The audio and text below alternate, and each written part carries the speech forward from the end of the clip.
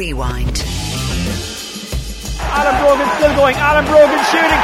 Alan Brogan gives Dublin a 4-point lead for the 25th time. Dublin are All-Ireland champions. They've beaten Kerry in a real tussle, 12 points to 9. You have to give an awful lot of credit to Dublin. They out-thought us, out-fought us. For some reason we just didn't move the ball with enough pace today or with enough accuracy, and I think you have to give Dublin a lot of credit for that. Mignolet manages to punch it clear, not too far, set back in. Oh, there's an equaliser. Norwich have got themselves an equaliser, and it's an equaliser from their captain.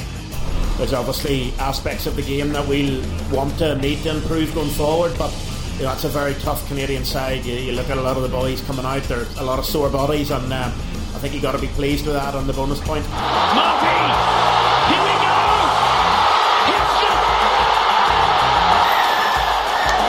Our eyes have seen the glory. It's a rugby miracle. Coming up, we've got Paddy Mulligan on the Premier League, plus we're in the Ireland camp at the World Cup, but we start with the Dubs win over Kerry in the All-Ireland final. 12 points to 9 the final score. Here's Dublin's Cian O'Sullivan, Bernard Brogan and Kevin McManaman. But first, Kerry manager Eamon Fitzmaurice. We didn't play well enough, and if you're going to win in All-Ireland you have to perform. We didn't perform today. For whatever reason, that's something we'll have to think about. I think you have to give an awful lot of credit to Dublin. They out-thought us, out-fought us. They, their forwards, I think in fairness to them, worked very, very hard to allow Cian O'Sullivan to drop back. Dennis Bastick initially and Cian O'Sullivan then to drop that bit further. So they had the best of both worlds in that they were slowing us down and at the same time getting bodies back. And for some reason we just didn't move the ball with enough pace today or with enough accuracy. And I think you have to give Dublin a lot of credit for that. I know people were obsessed with kickouts, particularly Stephen Cluxton's ahead of this game. You did push up. Did you feel that you didn't turn over enough ball or didn't take enough advantage of pushing up? Because he did look uncomfortable at times. Yeah, we did well at times, but I think, with pushing up and kickouts, it's all well and good, but it's when you get the ball back, what do you do with it next? And I don't think we did that well enough today. In the past we've been better that when we do win an opposition's kick out, we're better at transferring it into a score quicker, but we didn't do that today. And again, I think you have to give credit to Dublin for that, but our accuracy wasn't at the level you need for an All-Ireland final, and our execution wasn't there either. A couple of big calls at the end. Kieran Donaghy involved in both. Potentially a penalty not given, or maybe a free or two that wasn't given that maybe could have been? Apparently so, yeah. I haven't, when you're on the sideline it's hard enough to see with all the bodies around, but apparently so that Kieran could have got a penalty. But look, you get those calls some days, you don't get them other days, and we didn't get them today. It was a big call bringing off James and David Moore, and James was scoring well at times, and at a time when you needed scores it was a particularly big call. Yeah, look, I mean, we've a very strong panel, and Barry John has been flying in training as well, so we felt that it was nothing to do with how good or bad James was doing. It was about getting legs in there. Similarly with David, he had put in 55 minutes at that stage, and we were looking to get a bit more life into the middle third again. And I think you can't make it about personalities, really. It's about the lads coming on and doing their bit for the cause, and for the most part I think our subs did quite well today when they came in.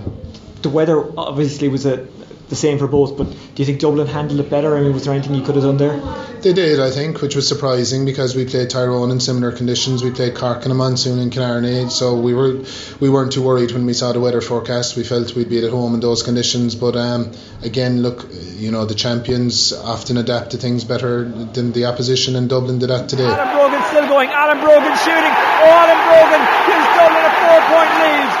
I passed it to him as well. Isn't that nice of me? Delighted. Delighted to see him come on. Obviously got a big roar. He's been a massive servant to Dublin the last 15 years. Every year been a go-to man, and once again when the chips are down, he shows his experience and a bit of guile, and ran the full end of the pitch and clipped it over for our insurance score. So massive delighted for him. We'll have words with him later on in the year and see what his appetite is like. But I don't know. As of now, he's going to enjoy it. Enjoy the break, enjoy a couple of points with the lads and celebrations, but it's delighted now to get out of there. They're hard fought. It's a long year. We start training in December, and like all teams would, and it's 9 months later, a couple of hundred training sessions, whatever it is, and just delighted to be out there and get the just rewards. Was there any particularly key moment in the game where you thought to yourself, this is going to be our day, this is going our way? I just think in the second half we just showed a bit of, just when the scores were needed, we'd lads to step up and kick them. Flynn got a couple of important ones. Lads went that players, and we got a couple of frees and stuff like that, and kept the scoreboard ticking over. Especially when Kerry were always want to come back, they got it down to 2 points, and they were coming back at us, and we needed to keep the scoreboard ticking over. That was the key to it, just to keep that little bit of distance, you know. Did you learn lessons directly from last year's semi-final loss to Donegal? Because this year when teams came at you, you looked composed. I'd say we probably learned more. Yeah, of course we did. We studied it a lot. Like I suppose the second Mayo game we learned a lot from. The first game we were probably overexcited and overexuberant and kind of jumping around and indisciplined and moving frees forward and fouling lads. The second game we were a lot more cool under pressure. And when a job was to be done, we did the job. So we took a lot of lessons from that, just to be emotionally in tune with where you need to be on a big game. And what about being a forward in a game like this? Kerry pushed up on the kickouts. You probably knew that was going to happen. So what was the instructions to the forwards in that situation? Because the ball was going to be harder to work up to you guys. Yeah, well, I was just trying to get the ball and trying to get it to stick and have the runners coming off the shoulder. It's very hard to turn a man on a day like that, because any sort of contact on the ball will spill. So we were just trying to get our hands on it and get lads coming on the burst, you know, and that's all we could do today. It was a tough game for forwards out there today. We all know the dirty ball, or the wet ball is a cornerback's dream, you know. But no, delighted to just get out of there, you know. And 3 All-Irelands for you. Have you won them kind of in 3 different ways as a player? I mean, your role has kind of changed over the years, and as you said, the dirty ball today was something that no player, you included, was afraid to fight for and win.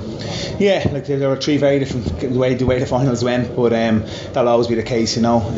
For me personally, it's just about trying to do as much as I can for the team. There's loads of other lads there that are able to step up. We've seen the last couple of games, Paddy and Dermot and Flynn, all these lads are able to kick scores, so there's no reliance on me to do, and all I have to do is just do my bit for the team, try and get on the scoreboard if I can, and just kind of keep the ball moving and try and create some options and opportunities, you know. And it was tough out there today, but Cian O'Sullivan, congratulations on winning the All-Ireland with Dublin. Yeah, geez, thanks a million. That sounds good. Winning the All-Ireland with Dublin, it's still yet to sink in, really. And yeah, it's just an absolutely, it's hard to put words to it, really. When you work so hard and you spend so long working on it throughout the whole year, you become very close to the guys you're working with in the squad, and it's almost like your second family. And to go out there up against, you know, one of the best teams in the country and to win, and sharing that with all those guys, it's an amazing feeling.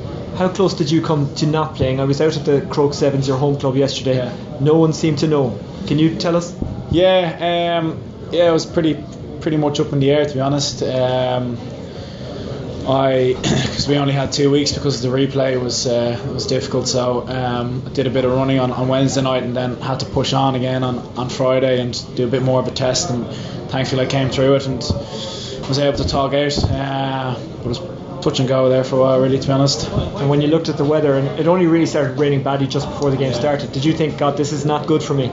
No, we kind of seen the forecast yesterday, and had the gloves and rain gear all prepared, and as a back you're kind of glad it's raining, because any bit of contact, as you saw today, the ball was popping all over the place. So no, that wouldn't have had any bearing on the leg. I kind of said to myself, yeah, this probably isn't 100%, but just go as hard as you can for as long as you can, and if it goes, it goes.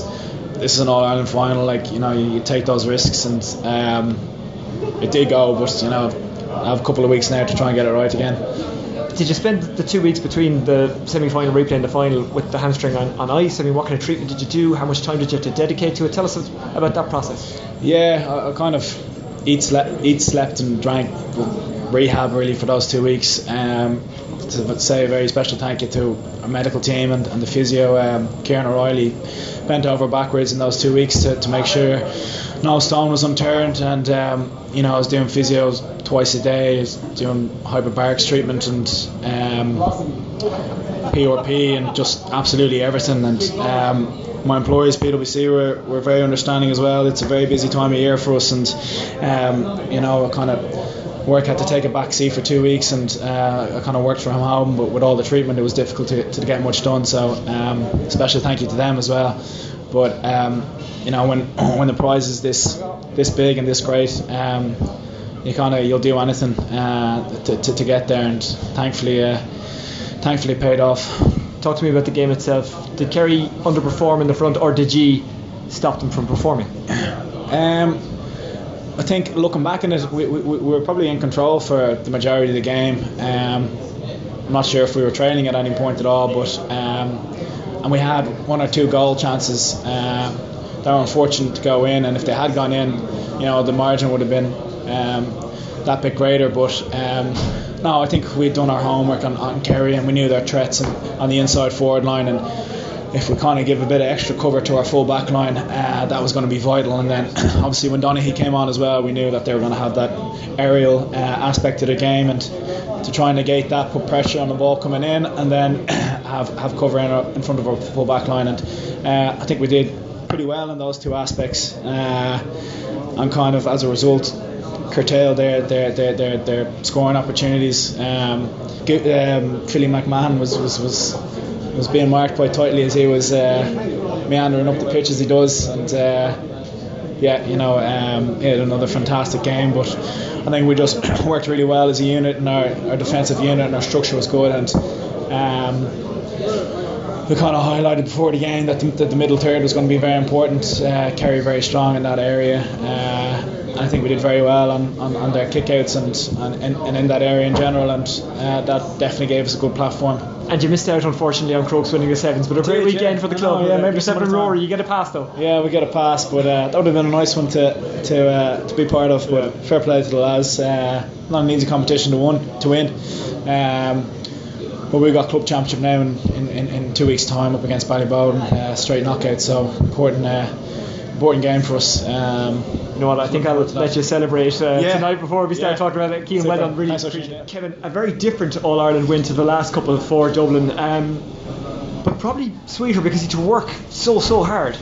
Yeah, it was a war out there. No one could really get their hands on the ball, and it was just, when you're taking the ball into contact, it was a lottery whether you're going to hold on to it. So just nice. We had guys there winning a lot of ugly ball at crucial times for us, where like I said, it was a lottery. So with guys that were put the body on the line. Darren Daly won a great ball right at the end, for a kick out, crucial kick out.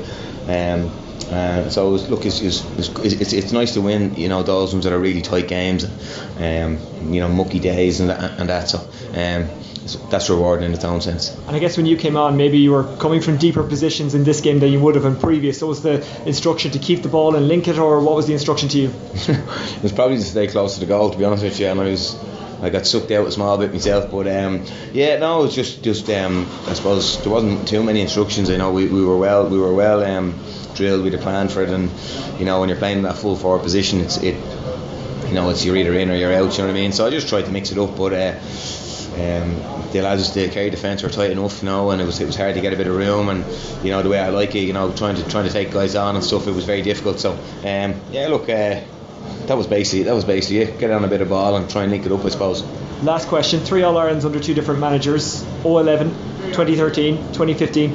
Does this prove how good this generation of players is, and how strong Dublin are? Because 1 would have been good, 2 would have been very good, 3, that's pretty outstanding. I suppose they kind of haven't had a chance now to think it through yet, but I suppose nice. The goal at the start of the year was to win the All Ireland, and I'm sure it'll be the same next year. But I don't think we're thinking about and about creating legacies. It's about winning the next game. I suppose that's what we tried to do today, and I think more so than ever today we felt like we were going to play a match rather than final. And that's a credit to the great management team we have. Very clever guys, very experienced coaches, from Jim right down through. We were getting really good advice, and I think we were shielded very well from the occasion, and I think that stood to us. So a great day for the Dubs, and a good year could get even better next week when their ladies side face holders Cork in the football final. In there, by the way, you heard from Cian O'Sullivan, Bernard Brogan and Kevin McManaman, along with disappointed Kerry manager Eamon Fitzmaurice. Weeshie Fogarty, and another disappointed Kerry man. Weeshie, of course, of Radio Kerry. Weeshie, no doubt you are disappointed, but Kerry have been here before, and by and large they have bounced back. Well, I can tell you there's a kind of an air of doom and gloom over the county at the moment, Oisin, and generally Kerry people, Kerry supporters who are very knowledgeable, they spend more time dissecting defeats and talking about defeats than they do about victories. Would you believe that? So it's going to be a long winter of postmortems. There's going to be a lot of talk and a lot of debate, and that's the way it is. That's the way it is with Kerry, and that's the way Kerry are, because they always learn more from a defeat than they do from a victory. They've lost 21 finals or something, and they've won 37, but they learn from those defeats and they bounce back. And of course, there were mistakes made yesterday, and it was a very, very disappointing performance. One of the worst performances I've seen from Kerry for a long time. And when you look at the fact that Dublin only conceded 1 point off of a free late in the game, it'll show you the tremendous discipline that Dublin have. And we must remember, there was no ifs, there's no buts. We were beaten by a better team. From 1 to 15, Dublin were better. And we mustn't forget, they're also the National League champions. Were you surprised by the matchups? For example, Gooch was far away from the goal at some points. McMahon and him seemed to be shadowing each other. Kieran Donaghy was brought on quite late. I appreciate these are questions that are very easy to ask after the game, but are you kind of thinking about the match this morning and thinking, well, there was 1 or 2 things that could have been done differently and it might have made a difference? Well, you mentioned Philly McMahon there. I thought the Dublin full back line was absolutely superb. Cooper, Carroll and Philly McMahon. And I was watching them off the ball, completely off the ball. And their marking of Cooper and Gainey and O'Donoghue was classic stuff, Oisin. It's something that you teach young fellas. Close, continuous coverage all the time without fouling a man, getting out in front of him. They were doing that constantly. And the defence was absolutely superb. You mentioned McMahon then and Colm Cooper. Of course, McMahon used his head. And what he did was, people are saying about Colm Cooper out the field, but Colm Cooper was following his man. And his man got a point. He could have scored. If he didn't follow him, he maybe scored a couple of more points. So Philly McMahon was drawing his man. He out-taught his man, and he drew him out of the defence and up the field and drew Colm Cooper away from the danger area. That's good play in my view. What about the McMahon and Donaghy incident? Philly McMahon has been talking about it this morning. He's saying it wasn't intentional if his hand or his fingers went near Donaghy's eye area. He's saying he was reaching for the ball. What's the reaction to it in Kerry? Well, at the moment, the reaction in Kerry is a bit of anger, I can tell you that, because people would be saying if it was a Kerry footballer would have done it maybe this year or a few years ago, there'd be more and more about it. Now, I've only just seen it in close up. You wouldn't see it in reality at the game, Oisin, as you say. But was it an accident? Was it intentional? We have to take the man's word that it wasn't intentional and it was accidental. Maybe he just put down his hand, caught what was ever there in front of him. We don't know. You don't know what's going through a man's mind in that particular time. We have to take his word for it that he didn't do it intentionally. Yeah. What about Eamon Fitzmaurice and the management team? A lot of people, rush to ask managers after a game and the immediate aftermath what their future plans are. Okay, it's something I've done and it's something I'll probably do again as a reporter who's in these kind of situations. But I always think it's kind of unfair, and maybe the best thing for that manager to do for both them, the team, the supporters, the county board and everyone is to take some time. Do you think that's what Eamon Fitzmaurice should and will do? It is, and just before I answer that, the second incident with Kieran Donaghy, who was pulled down from behind, I thought that was a blatant penalty myself. Now, I agree. Blatant, I thought, Oisin. Now, to answer your question, I don't see why there should be any calls at the moment for Eamon Fitzmaurice to resign. He has only lost 2 games out of 17 championships. He made some mistakes yesterday himself and his sideline generals. And maybe I reckon myself they shouldn't have taken off James O'Donoghue. He was after scoring 3 points. He was after making 2 points, and he was the man who we know would feed off a Donaghy probably better than anybody else. And if he was in the position where Cillian Young found himself, Cillian Young is a defender and he had an opportunity to maybe get a goal, but he wouldn't be used to being in that position where Donoghue would. I thought that Tommy Welch should have been brought on because it was a day for big men. It was horses for courses yesterday, and looking back in retrospect now, and it's easy to be wise after the event, it was a day for Donaghy to start. And I don't think myself now that Eamon Fitzmaurice, it's up to him. His term is up as manager now, but I don't see for any reason why he should be retiring or why people should be calling for him. Because I'll tell you why. He's going to learn out of this. And with the minors coming through, they have won 2 All-Ireland minors, and with some of the subs that he has there, I have no reason why Kerry can't be back again with Eamon Fitzmaurice behind them. However, Dublin are the team at the moment, and it looks like, Oisin, to me it looks like that if they're going to be the team of the decade, like Mick O'Dwyer's team was back when they won those All-Irelands, I'm not going to say now that they're going to be winning All-Irelands every year, but I tell you this, they're going to be the top team in Ireland for a while, whether they'll win or lose. Weeshie Fogarty of Radio Kerry, thanks for joining us. Not at all, Oisin. Always nice to talk to you and keep up the good work in News Talk. Still to come, the Premier League, but first the Rugby World Cup. Ireland opened up with a bonus point win over Canada. New Zealand stumbled at times but beat Argentina, while Japan shocked the world with that 34-32 win over South Africa. Keith Earls to come. He's been speaking to Off the Ball's Nathan Murphy. But first, Keith Wood joined Pat Kenny to give his thoughts on a pretty exciting opening weekend and opening few days of the Rugby World Cup 2015. Matt Williams actually said it on the television last night, and it's nice when you get one liner that does the job. In an awful lot of cases, matches are lost, but South Africa didn't lose this game. Japan won it. Their way of playing, their attitude, their spirit all the way to the end.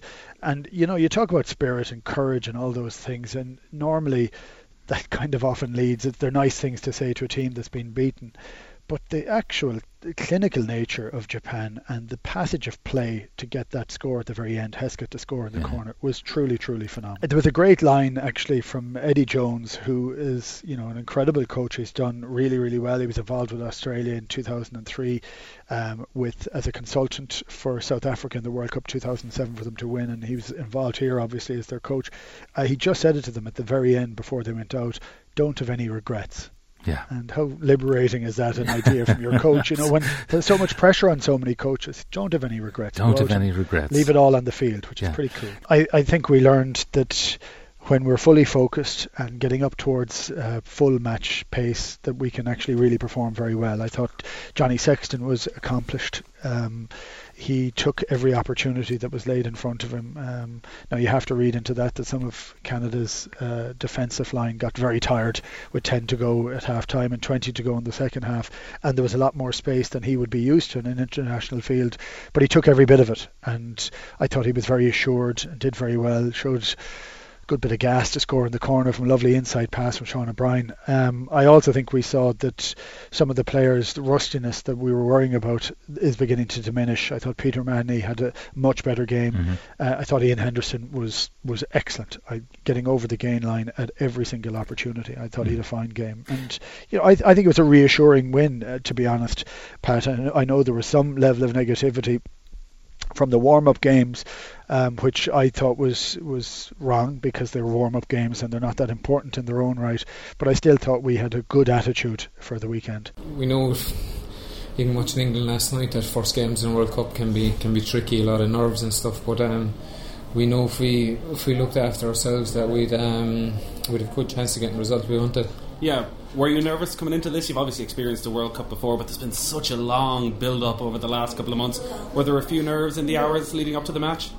Yeah, there's always nerves when you're playing any rugby these days. Even back playing with Munster or whoever. It's, if you don't have nerves, it's not a good thing. It's but learning how to control them. But it was great coming in on the bus there today, seeing SC agreed we might as well have been playing Aviva. Yeah, the first 15 minutes seemed incredibly frantic, and then Jamie Cudmore got the yellow card, and Ireland were incredibly clinical, scoring 3 tries while he was off the pitch. How important was that in terms of the tournament as a whole, taking advantage of opportunities as they arise?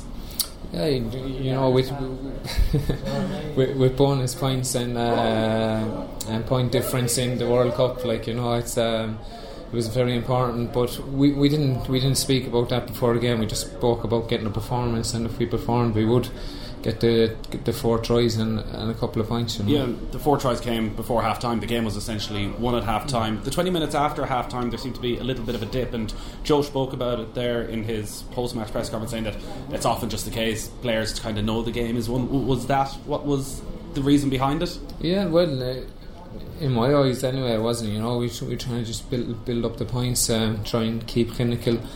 Our discipline was probably poor for that 20 minutes. We gave away a couple of penalties, and What do you put that down to? I don't know. Maybe fellas chasing the game too hard. As you said there, it was quite frantic. Fellas were quite tired. The roof was closed. It was really hot. It was humid, and I know myself. I was a bit tired out there, and the mind came under a bit, and you do kind of stupid things. But we'll have a look at it tomorrow on Monday, and we'll see what Joe has to say about it. Yeah, I guess it is a strange situation when you're in a tournament like this. So the game is won at half time. Ordinarily you can maybe back off a little bit, but individually here you're all fighting for your lives, trying to get in that team as the tournament continues. Yeah, I think the main thing for us is to, like I said, not get comfortable. When we do go a few points up, we want to be a ruthless team, and we want to show that to other teams. But it's just fellas being tired. We haven't played in 2 weeks or whatever it was. Some fellas 3 weeks. So I'd say we'll have a look at it and hopefully try and fix it for the remaining game. Were you happy with your own performance? Yeah, I was happy. Delighted. I'm delighted to be doing some of the donkey work. A couple of people asked me aside, you didn't get in the score sheet, but I'm happy to be cleaning a ruck to set up a try or give a final pass to score a try. And obviously I'd like to score as well myself, but I get the same buzz out of creating a try. Yeah, because you're not that far behind Brian O'Driscoll in the record for most Irish tries scored at a World Cup. Yeah, something popped up. I think I'm only 2 tries behind him, but I can't concentrate on that. It's all about the team with us. That's what's drilled into us, and that's all we work for. We work for the team, not as individual records, and if we work for a team, hopefully we can be successful. You mentioned there doing the donkey work. Is that something that Joe spent a lot of time with you over the last couple of years, 18 months? Because we saw the burst to set up Rob Kearney's try. We know, everyone knows you have that in your game, but has that doing the donkey work and the harder stuff, the stuff you maybe don't get as much praise for, is that something you spent a lot of time working on? Yeah, we'd see it ourselves. You mightn't see it watching in the crowd, but when we go back and review it, if there's a good clean out, to set up a try, it's you get a tap on the back for that, so I think the breakdown is really important, and I think watching games last night and stuff, the high ball is very important as well. But as you said, it's not often you see wingers cleaning out rucks and stuff, but something that we concentrate on a lot. Were you stepping into the scrum as well when Paul went off? Yeah, I went down blindside behind Jack McGrath there at one stage, but something I was kind of used to. I played there for 2 years underage, it was grand. Yeah, there was that one moment near the start of the second half, I think, where the ball just slipped out of your hands. Maybe there was a few players outside. Yeah. Is that the sort of stuff now when you're going back to the hotel tonight that's on your mind, that it's coming when the video's been watched back and what's coming from Joe? Yeah, no, he might not show it, he might, but I wasn't ball focused, and just slipped out of my hands. Mistakes happen, and I think good thing I didn't leave it get to me. I just kind of put it in the back burner and concentrate on my next job. I know you're going to say you're professionals and it's every game as it comes, and you were focusing on Canada and now you'll turn towards Romania, and I think Joe's indicated there'll probably be a lot of changes for that game, but it's France, the final match in this pool stage. Is that always there in the back of your minds, that you're always kind of building towards that? Well, I suppose you can't look past the Italians either. They'll be passionate. They're capable of upsetting any team, and just said anything can happen in World Cup. But the talk is Ireland and France in the last game is going to be a winner takes all. But as you said there, we're definitely not going to look past that. Keith Earls speaking with Nathan Murphy of Off the Ball. Off the Ball every night this week from 7 o'clock Monday to Friday. It's on at 1 o'clock on Saturday and 12 o'clock on Sunday. Stay with the lads, they'll bring you all the latest and the best analysis of the Rugby World Cup. Let's talk about the Premier League now. Manchester City lost, Liverpool drew, Manchester United won, and Arsenal lost 2-0 against Chelsea. As always, we're joined by former Chelsea and Ireland defender Paddy Mulligan. Paddy, let's start with Liverpool. Drawing with Norwich at home, it quite simply is not good enough, is it? No, not by a long shot. To me, it was a terrible result, especially when they go 1-0 up. Danny Ings gets his first goal for Liverpool, and in control of the game to a great degree. And then didn't push on. Now, the only saving grace on occasions was that they were getting 4 and 5 in the box, but still the end product just wasn't there. And Coutinho had some great chances to go and put them ahead, or even make it 2-0 at one point, and didn't take them, and then they got caught with a sucker blow. The first corner kick that Norwich had, Mignolet comes out and flaps it, punches the ball straight into Martin's chest, and he did very, very well to go and finish it, and just lobbed Mignolet again. Nobody in the line for Liverpool, which I thought maybe if there had been somebody in the line, there should be from a corner kick, he would have headed it clear, but there was nobody on the line, so Mignolet got beaten on the double. But Mignolet really should have come out and caught the ball and took everybody out of the game, and didn't do it, and that's another one of his weak points. But then Coutinho near just about 2 or 3 minutes from the end, again from a Norwich corner, Liverpool broke. Coutinho breaks all on his own. Ings has gone over to the left. All he has is a Norwich defender and Ruddy ahead of him, and makes the wrong decision. Goes for glory and plays it straight into John Ruddy's body. And there's the chance gone. Ings was over on the left hand side screaming for it, and didn't scream hard enough, obviously, or else Coutinho just totally ignored him. But it was a great chance to go and win the game, because Norwich wouldn't have come back at that stage. But then this is Liverpool we're talking about. You never know with Liverpool as to what's going to come next. And is that down to players or management, or what's it down to? Brendan Rodgers talked after the game about the positives of the performance and how maybe the guys have to begin to love playing at home, because that's 2 bad results on the bounce in the league at Anfield. Yeah, not to mention last year, when you consider the amount of money that's been spent in the past few years under Brendan Rodgers. I mean, it's absolutely criminal that they should be in this situation. With all due respect to West Ham, West Ham should not be going into Anfield and winning, whether it's 1-0 or 3-0. They should not be winning. Norwich should not be winning. And Liverpool are in a situation now where they must win their home games, because they might not get too much away from home. And the problem I have with Brendan Rodgers is the fact that, in my opinion, Liverpool have only played about half an hour of good football thus far this season. That's in 6 games, and that was in the first half against Arsenal down at the Emirates. And since then they've regressed instead of progressing, and that to me is a huge worry.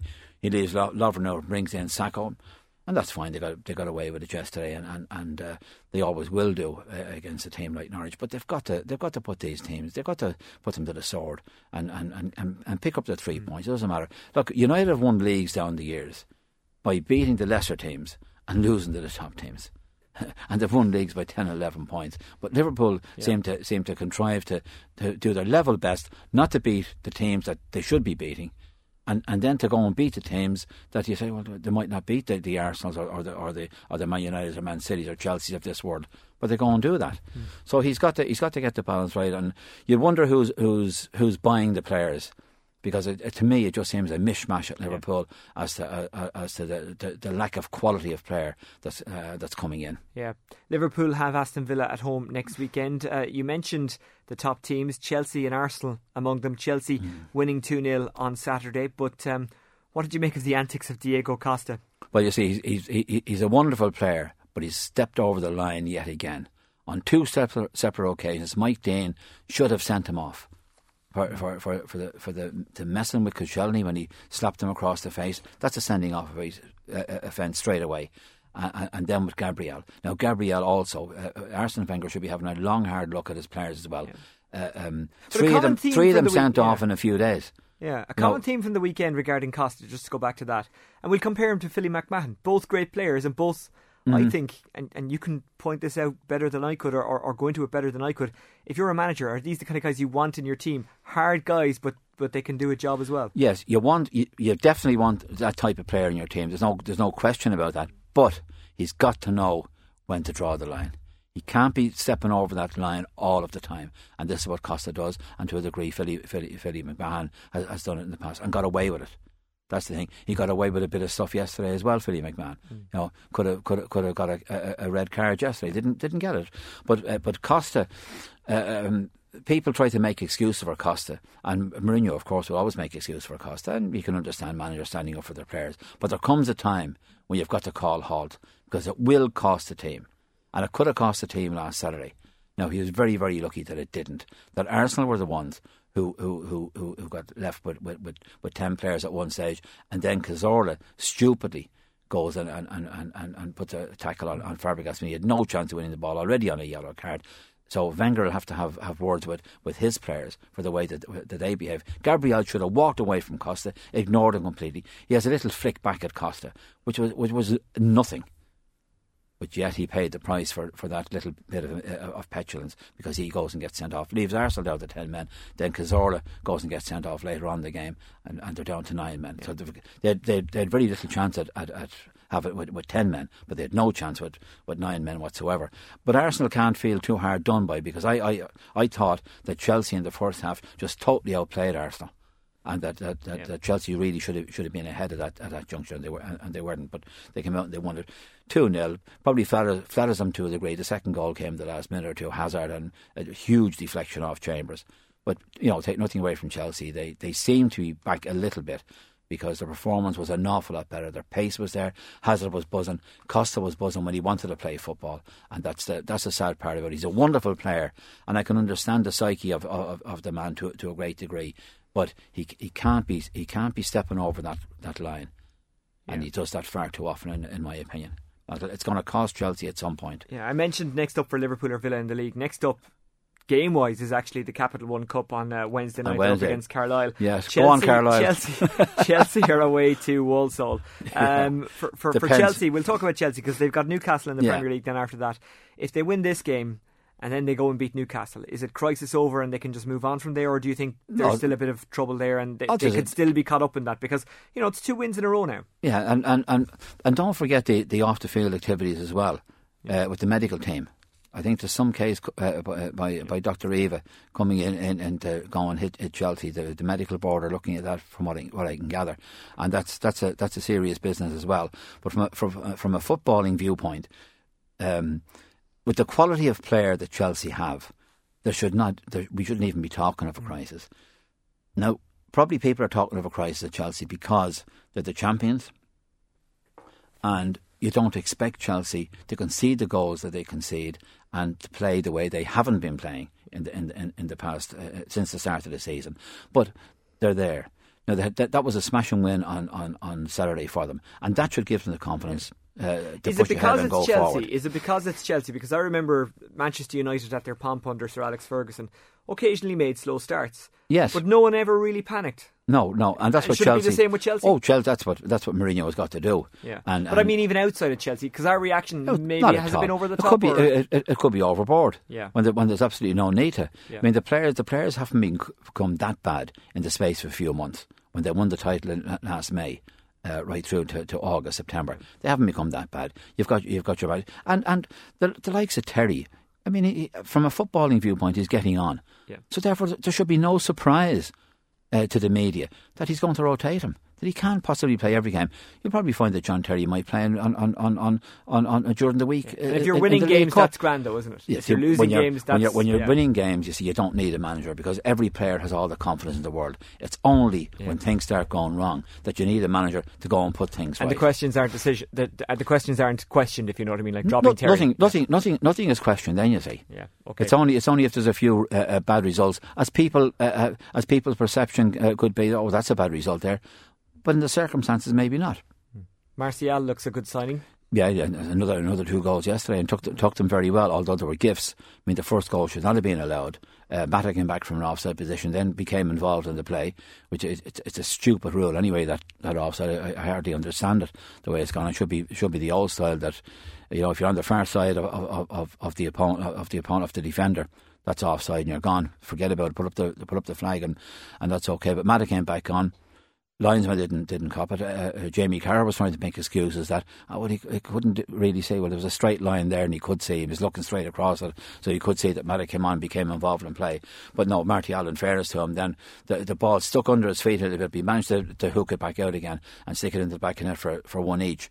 And then the second goal, dreadful back pass altogether. By Southampton, and he was onto it like a light and finished it so well. But the third goal was my favourite, because they from a footballing viewpoint, they just pulverised Southampton with the passing. I think it was 45 consecutive passes. Yeah. But from a Southampton view, you'd have to be saying, why didn't somebody get a tackle in? Because There was plenty. I watched it, and there was plenty of time for them to go and get tackles in, but they never did. So you'd have to question the mentality of the Southampton players at that juncture. And then they came back into the game and pulled it back to 3-2 with a smashing goal from Pell, although the United defence were sleeping. And then could have drawn the game 3 each, but De Gea made a few very, very good saves. And yes, they were at the right height from. But even so, Southampton had been piling under pressure, and I thought at one point that yes, this if United aren't lucky, are going to be falling asleep, it's going to be 3 each here before long. But they hung on, and that'd be the worrying aspect of from United's viewpoint. At 3-1, they should have just closed the game out, kept ball. Thanks very much indeed, no problems. But no, they didn't. And that would be a huge concern. I'm sure Van Gaal would be very, very concerned about that. He probably won't say it. Mind you, he says everything else, so it's a wonder he hasn't said it. And City now 2 losses on the bounce at home against Juventus. Yes. That's not too bad. Juventus Champions League finalists last year, but at home to West Ham. Now West Ham have had decent performances this year. We've seen them beat Arsenal, we've seen them beat Liverpool, and now we've seen them beat City. Everybody beats Liverpool at Anfield these days, or gets something out of Anfield, so that result might not be the big result that people think that it is. But no, take nothing away from West Ham. It is. I mean, to win 3 away games like that is absolutely fabulous. And especially to go to the Etihad, where Man City should be hurting after last Tuesday night's debacle against Juventus. And they should have been really ready for West Ham, because it was well flagged that West Ham are having a half decent season so far. So you need to put a team like that to bed, and City didn't do it. Now the second half, they pummeled West Ham and got nothing out of it. Toure, if he had only pulled the ball square in the last few minutes, De Bruyne, he just had to score it. But however, he didn't. He went for glory, flashed past the far post, as quite a few shots did. Navas, I think, had a shot as well that came off the keeper and hit the upright. But no, it was a great result for West Ham. But City would be kicking themselves for letting it go. And look at it, we're only 6 games in, and the City that you see after a reasonably good season the previous season, then just go and implode again. So let's hope that they're not gone for the season now, that they don't give up the ghost. And West Ham are now 3rd in the league, City on top on 15, United 2nd 13, West Ham on 12, Leicester also on 12. Were West Ham up around 4th at Christmas time last year, I think, under Big Sam. I think they were 4th. They'd really they had lofty views and ideas as to whether they get into Europe or not, but of course it petered out for them. And let's hope that it doesn't do that for them. Yeah, just before I let you go, the SSE Electricity League, Dundalk running away with it at this stage. They're on 69 points after 28 games. Yeah, City, what a win the other night. Yeah, 6-0 against Drogheda. Tell with 4 goals. Tell with 4, exactly. City are second on 58. They've got a game in hand, but look, that goose not is at cooked. all. No, that's Dundalk for the league. And what is it about Dundalk? It's a wonder. Well, they've got a wonderful manager in Stephen Kenny first and foremost, and they've got some smashing players. I watched them on Friday night. There's no question about that. They're a real team. Now, how they play so well on the surface that is up in Dundalk, I don't know, because nobody else can. But look, that's no excuse. They've been great both home and away, and fully deserved. I do believe they will now go on and win the league, because I can't see Cork catch up on them. How good is Tell? Excellent. Because look, let's be honest. His movement is great. Yeah. His finishing is top class. He's pure instinct, as all great goal scorers are. It's pure instinct. They know exactly when to go. They just sniff the danger out, and they're in there. And people say, "Oh well, it was only a tap in." To get in there is the problem. And a lot of players can't get in there, but the likes of Towell can get in there. He's always at the end of things. I think he's a brilliant player. I think Dundalk are smashing him. Now, when you look at what Stephen Kenny, losing the job at Shamrock Rovers on, but look what he's done yet again. He's class. Yeah, he's done good things no matter where he's gone. Oh, he's brilliant, and up at Derry as well. Yeah, and look, with the greatest respect to the League of Ireland, how do I put this without offending people? There's no way of putting it, because anytime you say anything like this regards the League of Ireland, people take it as an offence, and I really don't mean it. Yes. And you're a man who's played in the League of Ireland, so I know you'll understand it when I mean, what are the challenges left in this country for Stephen Kenny? He's proven how good he is tactically. So what are the challenges left? To go and win the league with Dundalk again next year. Yeah. Keep winning. Go and do the double. Go and win everything in the domestic league. But he'd do a job in the league, wouldn't he? Yeah. Oh, he would. I mean, Stephen Kenny is a very astute. You could see him being a good manager anywhere. Yes, Stephen Kenny is a very, very astute football man. There's absolutely no question about that. And if he got the opportunity to go to England, I would prefer. He's done Scotland, and it ended badly, not through his fault. Yeah, I would prefer him to go to England. Yeah. Rather than go to Scotland. I think he may as well stay here as go to Scotland and get into European football and try and win everything on the domestic front here and build up a real powerful Dundalk team, because Dundalk is a wonderful, wonderful sporting town, wonderful footballing town. Okay, let's look at it this way. Should he have to leave to eventually be at the very least in the running for the Ireland job? He might not have to. But I mean, the way my point is, and I'm sorry to cut across. No, you're okay. I could see him managing Ireland, because I think he could manage anyone and do a good job. But you know it yourself, it's going to be very difficult for anyone to get the Ireland job without having experience in England or with a big job over there. Yes, and sometimes that doesn't necessarily follow. You see, I know exactly what you're saying, Oisin, but I wouldn't be of that mind, because I think if you're good enough, it doesn't matter where you manage. If you're managing the League of Ireland or if you're managing the English First Division, that if you know your game, if you know how to set up teams, if you know your players, you've got a wonderful chance. And Stephen Kenny does an awful lot of homework from what I've observed with the teams that he's been managing, and that wouldn't be a problem. That should not be a problem. And the example of it is not too far away. Michael O'Neill with Northern Ireland. Michael O'Neill with the North has done a magnificent job, and dare I say it, back in 1970, Liam Toohey, my former manager at Shamrock Rovers, became Ireland manager. I know it's a long time ago. I understand all of that, but his football knowledge is second to none, and he did a wonderful job with the Irish team. So I would have no fears for Stephen Kenny if that eventuality ever arose. Okay, well, he's got a job to do with Dundalk, and boy, is he doing it well. Yes, and he's under contract at Dundalk as well, so maybe it's a bit premature for Stephen to be talking about the Irish job, and Martin O'Neill is in that Irish job, but we'll just throw it out for a bit of fun, and that's it. Yeah, but I was just talking about, of course, Martin O'Neill isn't going to manage forever. No, maybe he is. No, and Paddy, as you're aware, everyone always finishes their contracts in football. Oh yes, whether they like it or not. You know? Okay, Paddy Mulligan, thanks for joining us. Not at all, Shane. Thank you very much. Well, that's it for this week. We're back next Monday with the review of Ireland's clash against Romania, the All-Ireland ladies final between Dublin and Cork, and the Premier League. Stay with Off the Ball all week. They'll bring you the latest from the Rugby World Cup. They're on every night this week, Monday to Friday from 7. And this Saturday they're on air at 1, and Sunday they're on air at 12. I'll talk to you every morning this week on News Talk Breakfast. Until next Monday on The Rewind, goodbye. Rewind. Alan Brogan still going. Alan Brogan shooting. Alan Brogan gives Dublin a 4-point lead for the 25th time. Dublin are All-Ireland champions. They've beaten Kerry in a real tussle, 12 points to 9.